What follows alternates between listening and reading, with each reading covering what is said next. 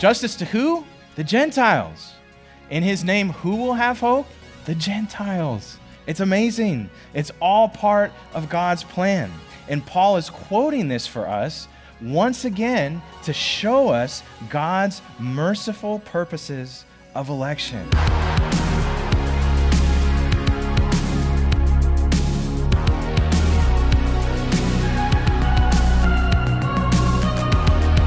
You're listening to a sermon series titled Romans, preached at Shoreline Church.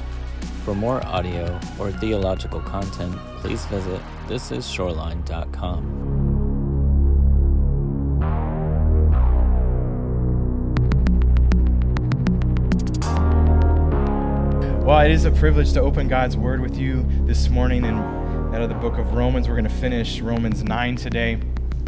Pastor Pilgrim is away this weekend. He is at the moment in Colorado, and he went there to be part of the Expositors Collective, and that is something, a meeting a couple times a year that teaches men to teach expositionally, verse by verse, through God's Word. And he's also guest preaching at a church there in Colorado this morning. And then tomorrow he's headed to California for a couple days to take part in his seminary courses. So he'll be back next week. But as we begin this morning, let's just be reminded, as we often need to be, that this is the very Word of God that we hold in our hands. God created us, and He created the universe. And as creator, He has authority to mold His creation, to mold the clay, like we learned last week, to mold His creation for His purposes.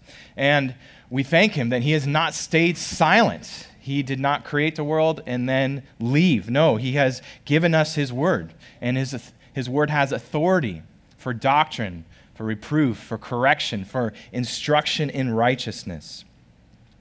We know that His Word is sufficient, meaning that we have everything we need in these pages for life and godliness. We know that His Word is inerrant and infallible. That means that it's absolutely true and we can trust it. It's totally trustworthy. And we know that the Word of God is active for today. It's alive, it's powerful, it's living, it's cleansing, it's nourishing, and it's sanctifying. So, may the Holy Spirit direct our thoughts and our hearts this morning. May the Lord direct our lives as we finish Romans chapter 9 that culminates in a stone that was laid in Zion. Let's just pray together as we begin. Lord, we thank You for Your Word. Lord, we ask that You would teach us. We know that You are here among us.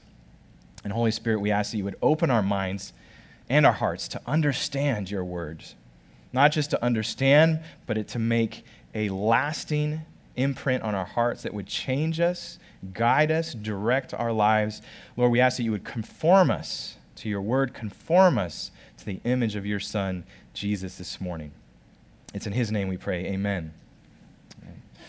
Well, if you've been with us through the end of chapter 8 into chapter 9, you'll remember that we ended chapter 8 with a great proclamation, a great declaration of our assurance, the assurance of our salvation.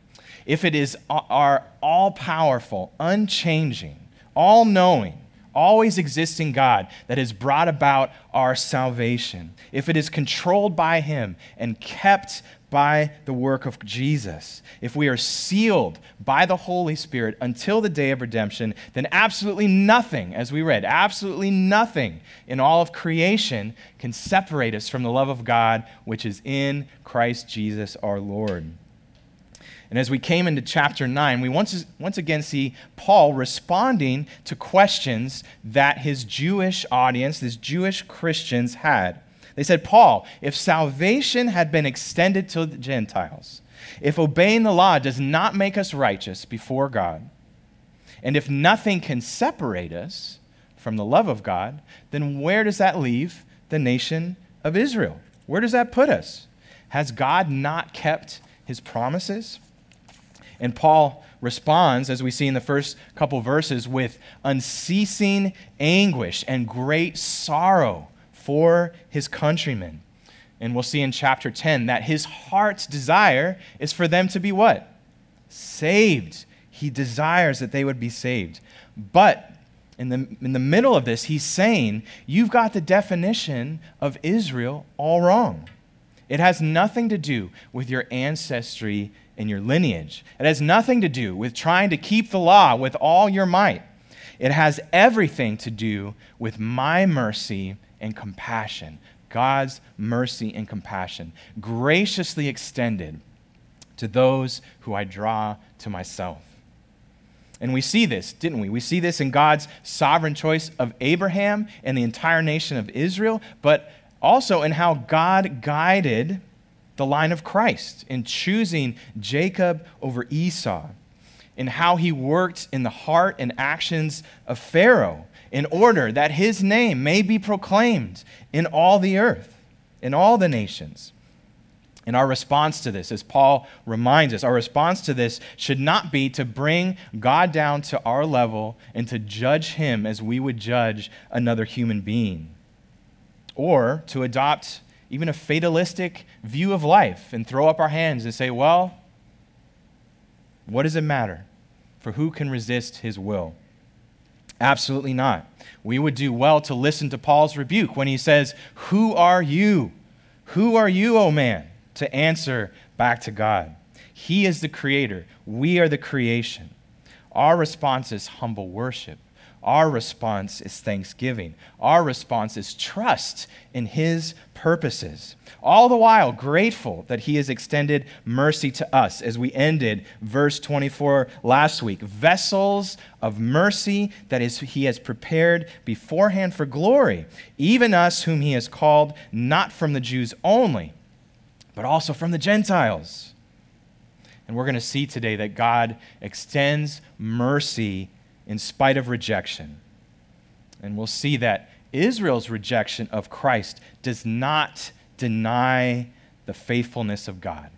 Romans 9 does not cancel out Romans 8, not at all. God is always faithful. He's righteous and just, and we can trust that he will always accomplish his purposes and keep his promises.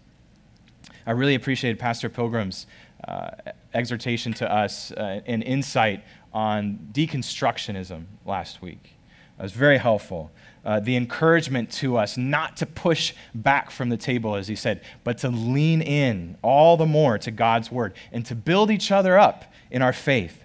And there's a great resource on progressive Christianity and deconstructionism, and it's the film American Gospel, Christ Crucified. It's the second American Gospel film. If you haven't seen it, I really encourage you to check it out. It's very, very well done, very interesting, and they tackle this whole idea of progressive Christianity, deconstructionism. They have people on both sides. They have very, very liberal so-called Christians who they interview, and then they have solid Bible-believing pastors and teachers that come in, and they give just a really great response, really great tools and resources to combat this that is happening in the church today. So check out American Gospel, the second one.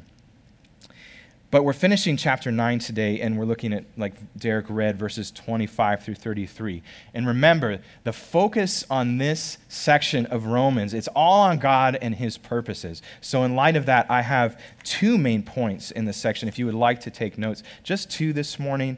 Number one, we're going to see God's mercy through rejection in verses 25 through 29. And then number two, we're going to see God's path to righteousness in verses 30 through 33. And I've titled the message, A Stone in Zion. And when we come to an end today, we'll see that this all hinges on the work of Christ. And there are only two responses to it. Will you stumble over this rock, or will you believe and cling to it? Of course, our hope is that it is the latter, that you are believing and clinging to it. So, number one, God's mercy through rejection. And we finished with verse 24 and saw that it was applied even to us whom he has called from the Gentiles. But now, Paul's going to call and go back, call some witnesses from the Old Testament. He's going to go to 5 different passages. There 2 from Hosea and 3 from Isaiah to show that this has been in his sovereign plan from the beginning. Israel's rejection of the Messiah was foretold long ago, but God is still calling his people. He always will.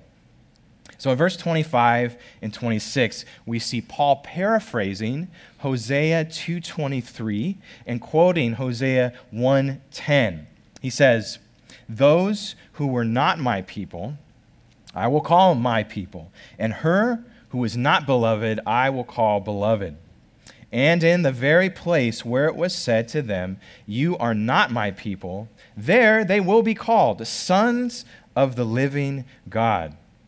And so in order to understand the truth that Paul is teaching us here, let's turn over to the book of Hosea just for a moment. Turn with me to Hosea chapter 1. And we're going to read several verses here in Hosea chapter 1. Hosea, if you haven't read through it in a while, it's a very, very interesting book. Really stands out amongst the minor prophets with a very unique situation, a situation that we only see in this book, what the Lord had told Hosea to do. So Hosea chapter 1, we're going to look at verses 2 through 4, verse 6, and verse 8 through 10. So verse 2 says, "When the Lord first spoke through Hosea, the Lord said to Hosea, 'Go, take to yourself a wife of whoredom.'" Other translations say harlotry. "And have children of whoredom. For the land commits great whoredom by forsaking the Lord.'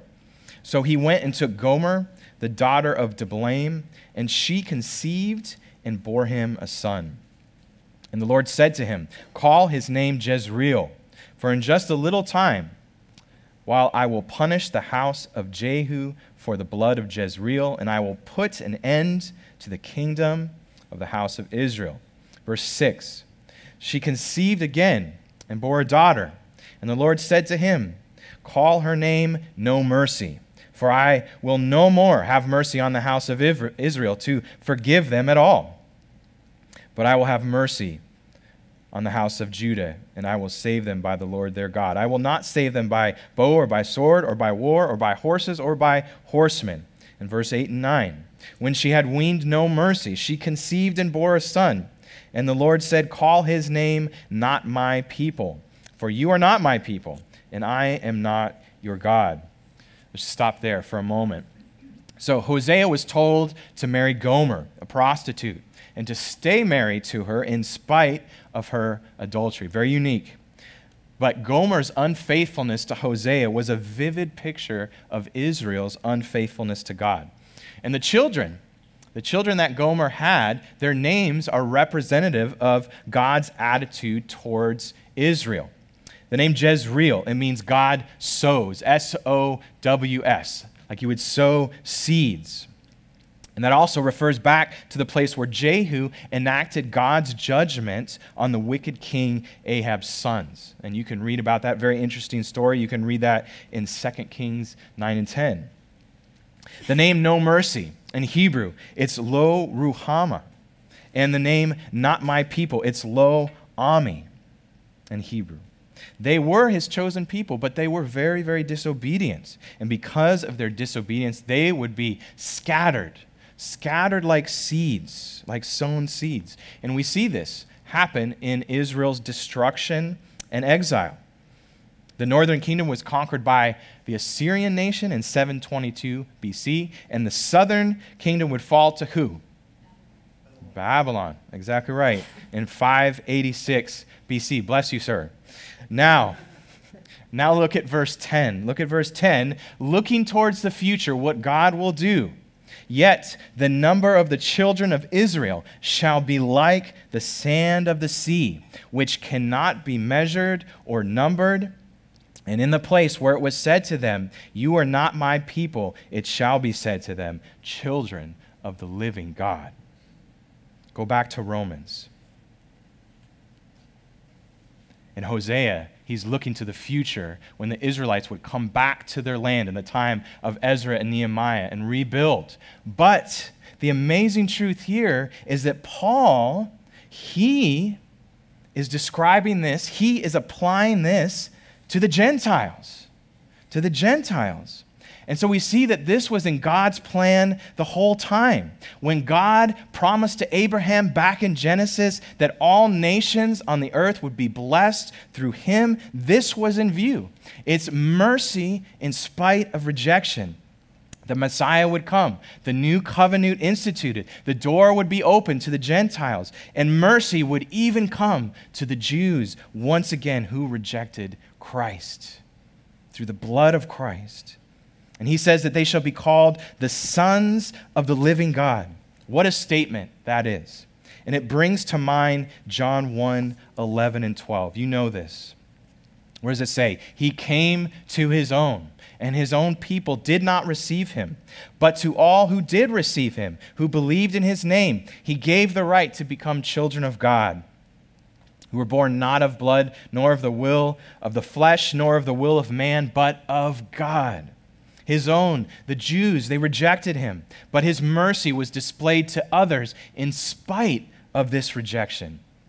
And just notice, how do we become children of God? It says, not of blood, not of the will of the flesh, not of will of man, but by the will of God, by his will, not out of our own will. And so, in order to show God's mercy in action, Paul reminds us of how God was working through the time of Hosea. But next, he goes to Isaiah. He asks Isaiah, who was a contemporary of Hosea, by the way, to testify on this. And so verse 27, he says, "And as Isaiah cries out concerning Israel, though the number of the sons of Israel be as the sand of the sea, only a remnant of them will be saved. For the Lord will carry out his sentence upon the earth fully and without delay." And as Isaiah predicted, if the Lord of hosts had not left us offspring, we would have been like Sodom and become like Gomorrah.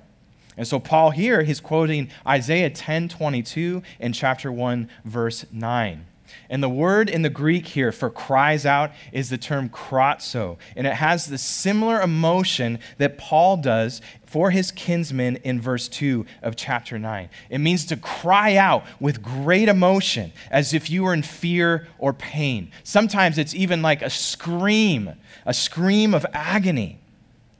In the context of Isaiah's prophecy, is very similar. It's the judgment on Israel that will come from the Assyrians because of their great wickedness. In Isaiah, we see hypocritical leaders. We see self-indulgence to the max. We see cynicism. And Isaiah is crying out in anguish over the sins of his people and for the truth that he had to tell them that they were going to be decimated fully and without delay, with only a small remnant remaining. And Israel was described as so great in number that they were like the sand of the sea. And that reminds us again of Abraham, doesn't it? God's promise that his descendants would be numerous as the what? The stars. The stars. Yet, even in the midst of this great judgment, Isaiah often wrote encouraging words about what the Lord would do, how he would save a remnant out of his people. And of course, we know in Isaiah several times in chapter 9, 42, 49, 52, and 53, we have the amazing prophecies about the coming Messiah, described as God's servant who will fulfill Israel's destiny by bringing justice to the nations and be a light to the Gentiles.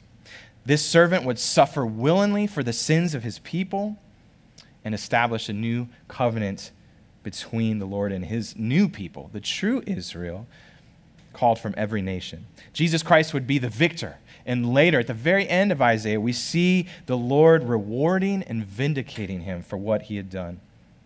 And of course, the New Testament identifies this servant as Jesus himself. In Matthew 12, we see this, and we just have to see this briefly. It's so good. Turn to Matthew 12. Matthew 12, verse 15. I should be hearing rustling of pages. Matthew 12. There you go. That's better. Matthew 12, verse 15. Jesus, this is the passage where Jesus is healing on the Sabbath The Pharisees, of course, did not like that at all. It says in verse 14 that they were conspiring against him, how to destroy him. And verse 15 picks up, and it says, Jesus, aware of this, withdrew from there, and many followed him, and he healed them all, and ordered them not to make him known, as his time had not yet come. We see that often. This was to fulfill what was spoken by the prophet Isaiah. Here it is. Behold, my servant, whom I have chosen, my beloved, with whom my soul is well pleased. I will put my spirit upon him, and he will proclaim justice to the Gentiles. He will not quarrel or cry aloud, nor will anyone hear his voice in the streets. A bruised reed he will not break, and a smoldering wick he will not quench, until he brings justice to victory, and in his name the Gentiles will have hope. Justice to who? The Gentiles. In his name, who will have hope? The Gentiles. It's amazing. It's all part of God's plan. And Paul is quoting this for us once again to show us God's merciful purposes of election. He's saying, like he's been showing us throughout the book of Romans, there is none righteous. There is no one who keeps the law perfectly. We are all under the sentence of death. Come to Jesus, he's saying. Repent and believe. You Jews, oh, how I desire you all to believe. I want you to be part of this remnant. God in his mercy will always preserve a remnant. How I want you to understand who the true Israel is, the true people of God. Come, join the family. Join the family that the Lord has now widened to include many other ethnicities. And in speaking of the idea of a remnant, we see this in Scripture. R.C. Sproul, he points out that Scripture teaches that the vast majority of people that we see in God's Word will not enter the kingdom of heaven. He says that we hope for a remnant even in the time in which we live now that will be in the kingdom. And Jesus warned us about this in Matthew 7, didn't he? When he says that we must enter through the narrow gate, for wide is the gate that leads to destruction, and few will find the gate that leads to life. And Sproul goes on to say this. He says, what about the Christian church? Are we safe by virtue of our membership in the visible church? Paul has already taught that one is not a Jew outwardly, but inwardly. Receiving circumcision was not enough to get someone into the kingdom of God. Circumcision of the heart was necessary. The same applies to the Christian community. Church membership or receiving baptism is no guarantee of redemption. A true Christian is a Christian internally, not just externally. And we also see here in this passage the seriousness of God's judgment. It's described in verse 29. If the Lord of hosts had not left us offspring, we would have been like Sodom and become like Gomorrah. There's three notes here that I want to bring out. First, God here is described as the Lord of hosts. In other translations, it says the Lord of Sabaoth. And it refers to God's all-encompassing lordship of the universe, of everything that he's created. And we sing this phrase in one of the greatest hymns ever written, Martin Luther's A Mighty Fortress is Our God. It says, Lord of hosts, his name from age to age the same, and he must win the battle. And this name for God shows up about 261 times in the Old Testament. And it often also includes in those contexts the idea that he is the God of the armies of heaven. And David cried out during battle with Goliath. He says, I come in the name of the Lord of hosts. God is the general of this army. But second, the Lord of hosts, it says, has left us offspring. Who is this offspring? Well, the Greek word here literally means seed, and Galatians 3:16 gives us some insight into this. Paul says here, now the promises were made to Abraham and to his offspring.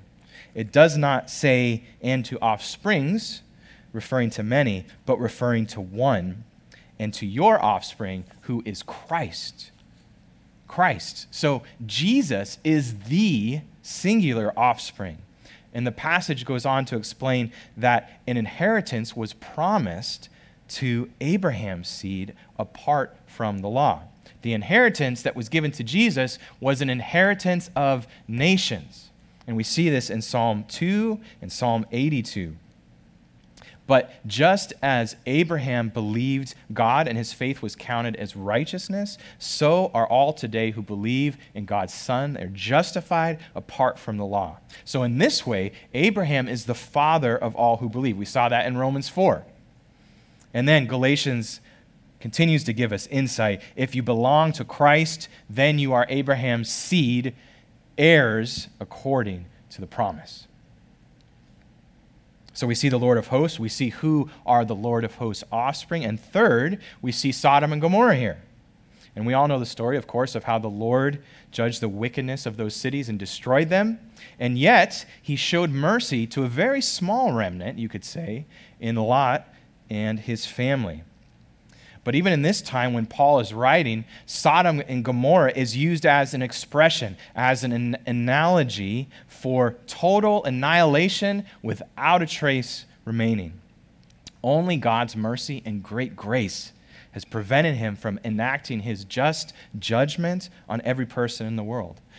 And so Paul, in quoting Isaiah, he gives praise to the Lord for his mercy, even in spite of Israel's rejection. And he says, "Thank you, Lord. We would have been like Sodom and Gomorrah if you were not faithful to your sovereign plan." But he is faithful. And so first we see that God extends mercy even through rejection.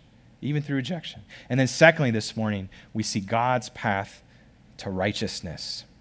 Look at verse 30 again with me. What shall we say then? That Gentiles who did not pursue righteousness have attained it. That is, a righteousness that is by faith.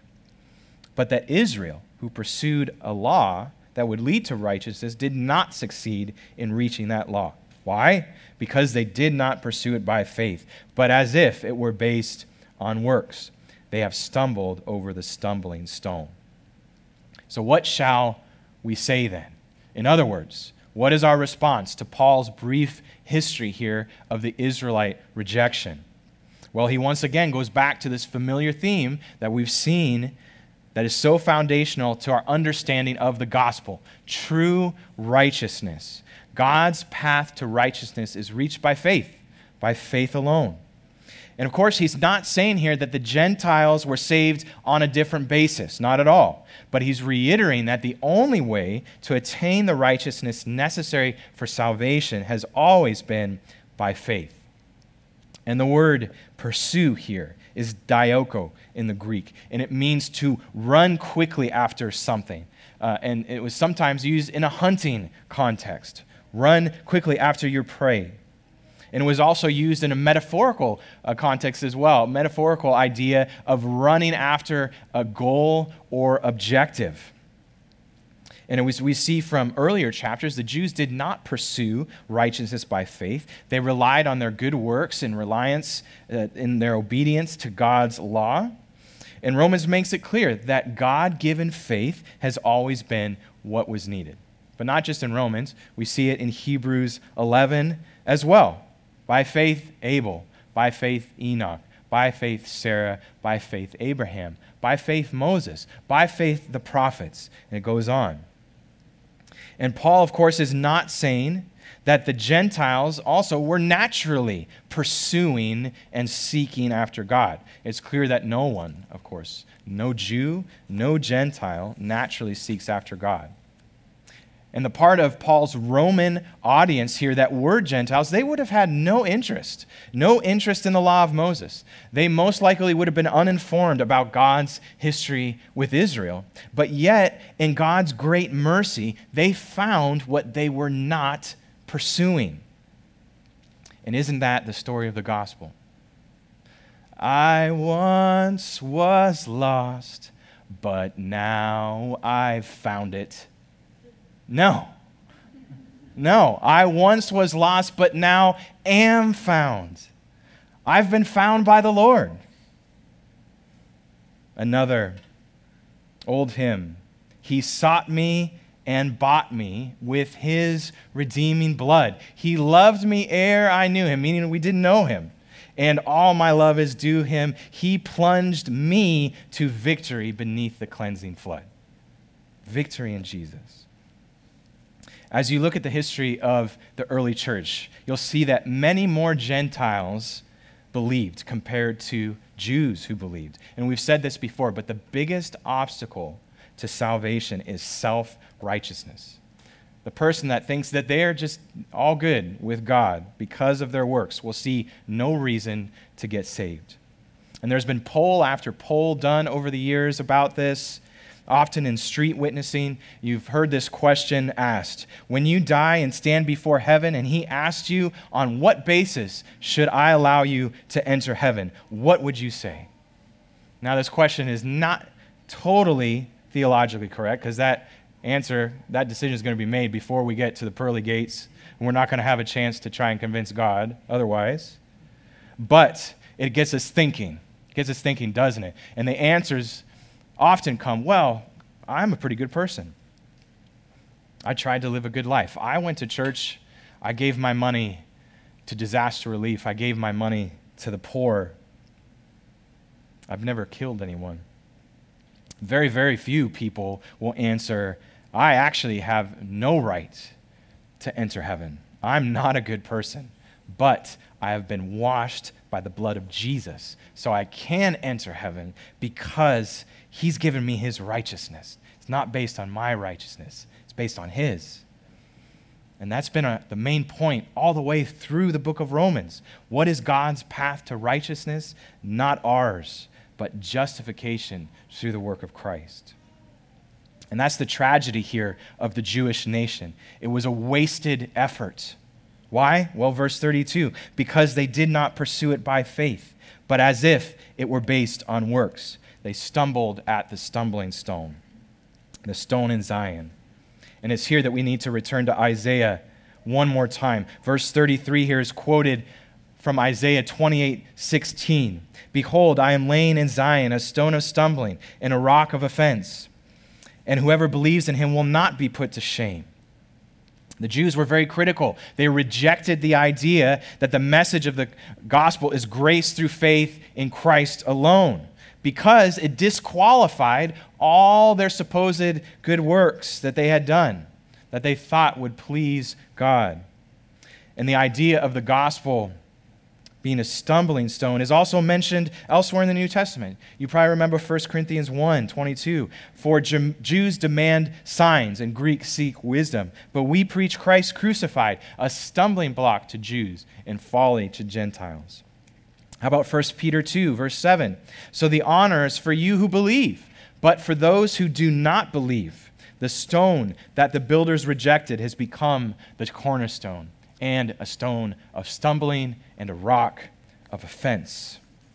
Long before Jesus came, the Lord, through his prophets, predicted that Israel would reject him. Just like Isaiah said, they tripped over the stone of stumbling.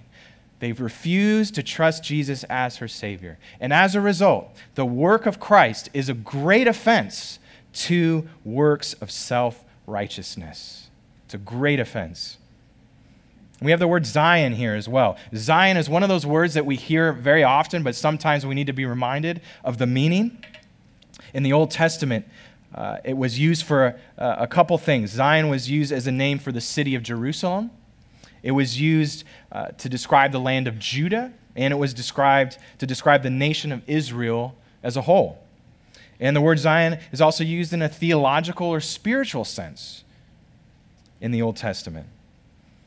In the Old Testament, it's referred figuratively to Israel as the people of God in Isaiah 60. In the New Testament, Zion refers to God's spiritual kingdom. In Hebrews, the apostle says, we have not come to Mount Sinai, but to Mount Zion and to the city of the living God, the heavenly Jerusalem. So it's used in a couple ways in God's word. But as we come to our last phrase here, we see that Paul doesn't leave us with Israel's unbelief. He ends the chapter with the good news of the gospel. Whoever believes in him will not be put to shame. And we see him use the word shame here. Very interesting. We live in the West, we live in more of an innocence, guilt type of mindset.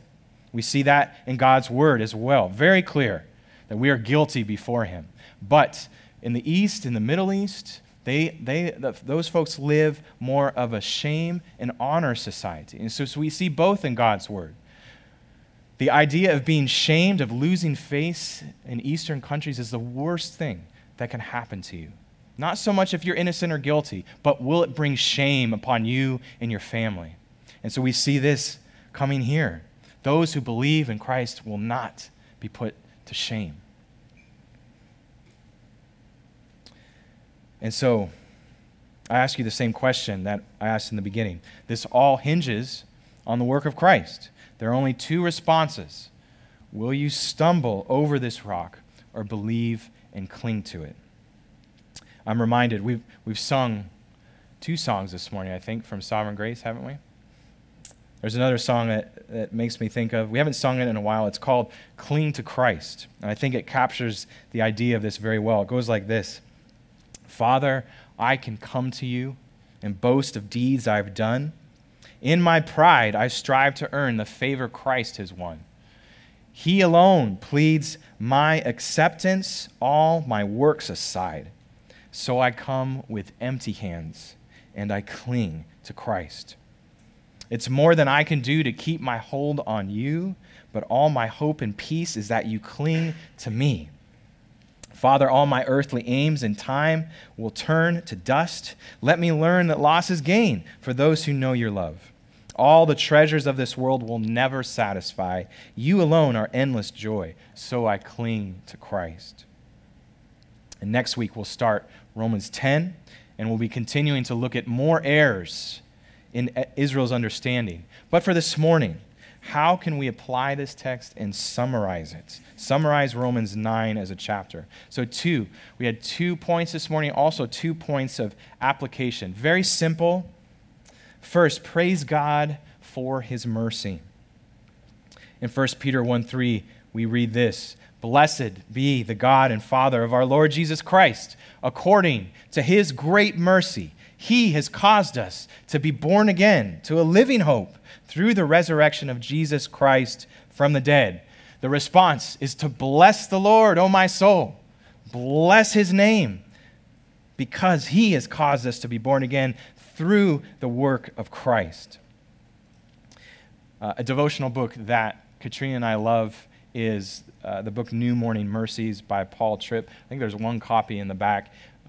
It's a book filled with gospel truth, with great encouragement. It's been a blessing to us. Every page as you go through it, focus on the work of Christ. I think it would be very encouraging for you. Pick up a copy. There's only 1. Pick that copy up. We can always order more, but we highly recommend New Morning Mercies. So first, praise God for his mercy. Second, pursue and cling to Christ. Romans 13:14 says, But put on the Lord Jesus Christ and make no provision for the flesh to gratify its desires. In our member covenant here at Shoreline, one of the points that we have agreed together is to pursue the Lord Jesus Christ through regular Bible reading, prayer, fellowship, and the practice of the spiritual disciplines. These are the means of grace that the Lord has given us, the means to encourage our faith, to grow us in our sanctification. As we are in his word, as we are communicating to him through prayer, as we are fellowshipping with one another inside and outside the church, and as we are serving together. These are the things that grow us. And this allows us to actively live out our faith, to put on Christ and make use of what these great things he's given to us. But as we are doing these things, at the same time, we are clinging to Christ, thankful for the faith that has been given to us, always going back to our hope in him, always relying on the Spirit to work in us in the midst of our weaknesses. Many in this world, you know, friends, many in this world pursue a righteousness that they will never attain. But we pursue Christ, not to be righteous, but out of love and thankfulness that his righteousness has been given to us. Praise God for his mercy. Pursue and cling to Christ. But as we wrap up this morning, how about Romans 9 as a whole? We've seen some amazing truths about who God is and how he has sovereignly worked through history. We've seen how he chose the Israelites as a nation, how he chose specific people like Pharaoh for his purposes to see his glory displayed among the nations. We've learned who the true Israel is, and we've seen ourselves as well, how we are the clay and he is the potter, how it does not depend on our human will or exertion, but on God who has mercy. And how, in his mercy, we have now become one family, one people of God. But we've also tackled some hard questions as well, haven't we? Is God unjust? How can hell be fair if God is sovereign? If election is true, then isn't God cruel and uncaring? Overall, it's been encouraging to talk with some of you and hear some of your questions and your desire to unravel, in a sense, the question of God's sovereignty versus our responsibility. But let me just continue to encourage you in a couple ways. First, it's important to know that we cannot figure all of this out. But at the same time, we cannot question the wisdom of God. If you think it's unfair, or if you can't figure it out according to your own human reasoning, the problem is not with God, it's with you. Our brains are so small. They do not compare with the mind of God.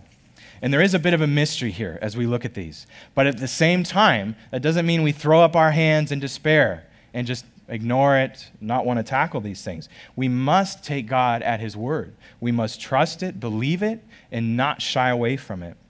When God says in his word that in the end of Romans 8 that we are foreknown and predestined, we must believe it.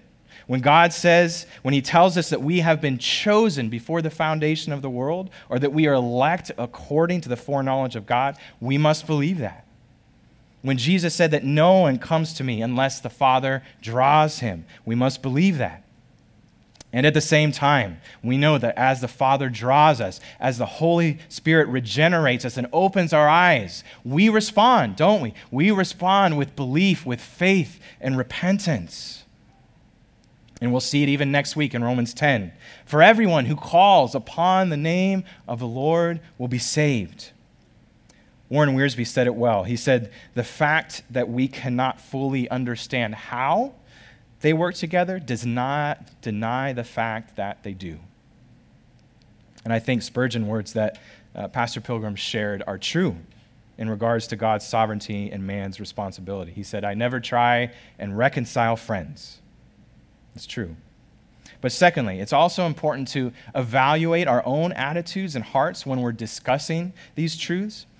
Understanding God's sovereignty and our salvation, it should prompt joy, thanksgiving, and worship, not anger, pride, judgment, or division. When you have a moment, go and read Ephesians 1 and 2 again. The proper response to these things is given to us. He says, all of this is for the praise of his glorious grace. That's what it's for. We praise him. We praise him. I love John Piper's testimony of how the Lord worked in his heart as he was studying Romans 9. Look at this. John Piper says, in essence, it happened like this. I was 34 years old. I had 2 children and a third on the way. As I studied Romans 9 day after day, I began to see a God so majestic and so free and so absolutely sovereign that my analysis merged into worship. And the Lord said, in effect, I will not simply be analyzed, I will be adored. I will not simply be pondered, I will be proclaimed. My sovereignty is not simply to be scrutinized, it is to be heralded. It is not grist for the mill of controversy. It is gospel for sinners who know that their only hope is the sovereign triumph of God's grace over their rebellious will. The God of Romans 9 has been the rock-solid foundation of all I have said and all I have done in the last 22 years. What a testimony. So, friends, may we herald God's sovereignty. May we herald the gospel, and may we proclaim his glorious grace and mercy. Amen. Amen. Let's pray together. Lord, what a privilege it is to sit under the teaching of your inerrant word this morning. Lord, we confess that these things at times are hard for us to understand. Our brains and our minds cannot capture the infinite majesty of who you are, your infinite knowledge and wonder, how you are in control of every atom to the largest thing in all of creation, Lord. You control it all. We can't fathom that, Lord. But you have given us your word, and you have given it for us to understand and to know it and to live by it. So we ask that you would grow us in that, Lord. Grow us in our understanding of the gospel. Grow us in our faith in you, Lord. Grow us in our love for you. Grow us in how we respond to one another as we discuss these deep truths of your word, Lord. This morning we know that you have saved us, that you've called us out of our sin and despair and death. You have raised us up and seated us with your Son in the heavenly places. And so we hold on and we cling to that, Lord. We cling to your Son. Lord, grow us as we pursue you through the reading of your word, through our fellowship together. Grow us in how we come to you in prayer, Lord. There's many things, and we know that you desire to do that work in us, and you will be faithful to do it. You will not fail. Lord, allow us to be part of your great mission to see the gospel go around the world. And so we sing, again, Lord, we sing to you being thankful of your great love that you have showed us. And we ask this in the name of Jesus. Amen. Amen. Let's sing and let's stand and sing in response to what we have heard.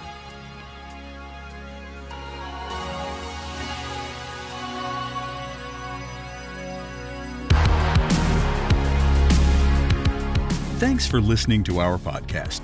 Shoreline Church meets every Sunday at 9 a.m. and 10:30 a.m. at the Port on Lena Road.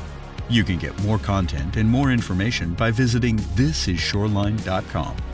If you have any questions or any prayer needs, please don't hesitate to email us at info@calvaryshoreline.com. God bless you.